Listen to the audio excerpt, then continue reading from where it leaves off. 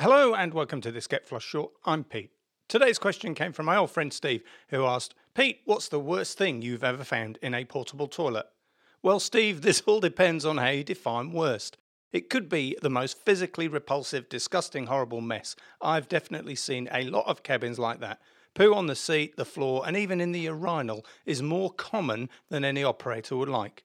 If you mean the most annoying, irritating, or inconvenient thing, then it has to be the wet wipes, beer cans, bottles, shot glasses, used nappies, and sanitary products. Those things are painful and annoying because they really shouldn't be there. They block the wand, and you can't dump them at the wastewater treatment facility.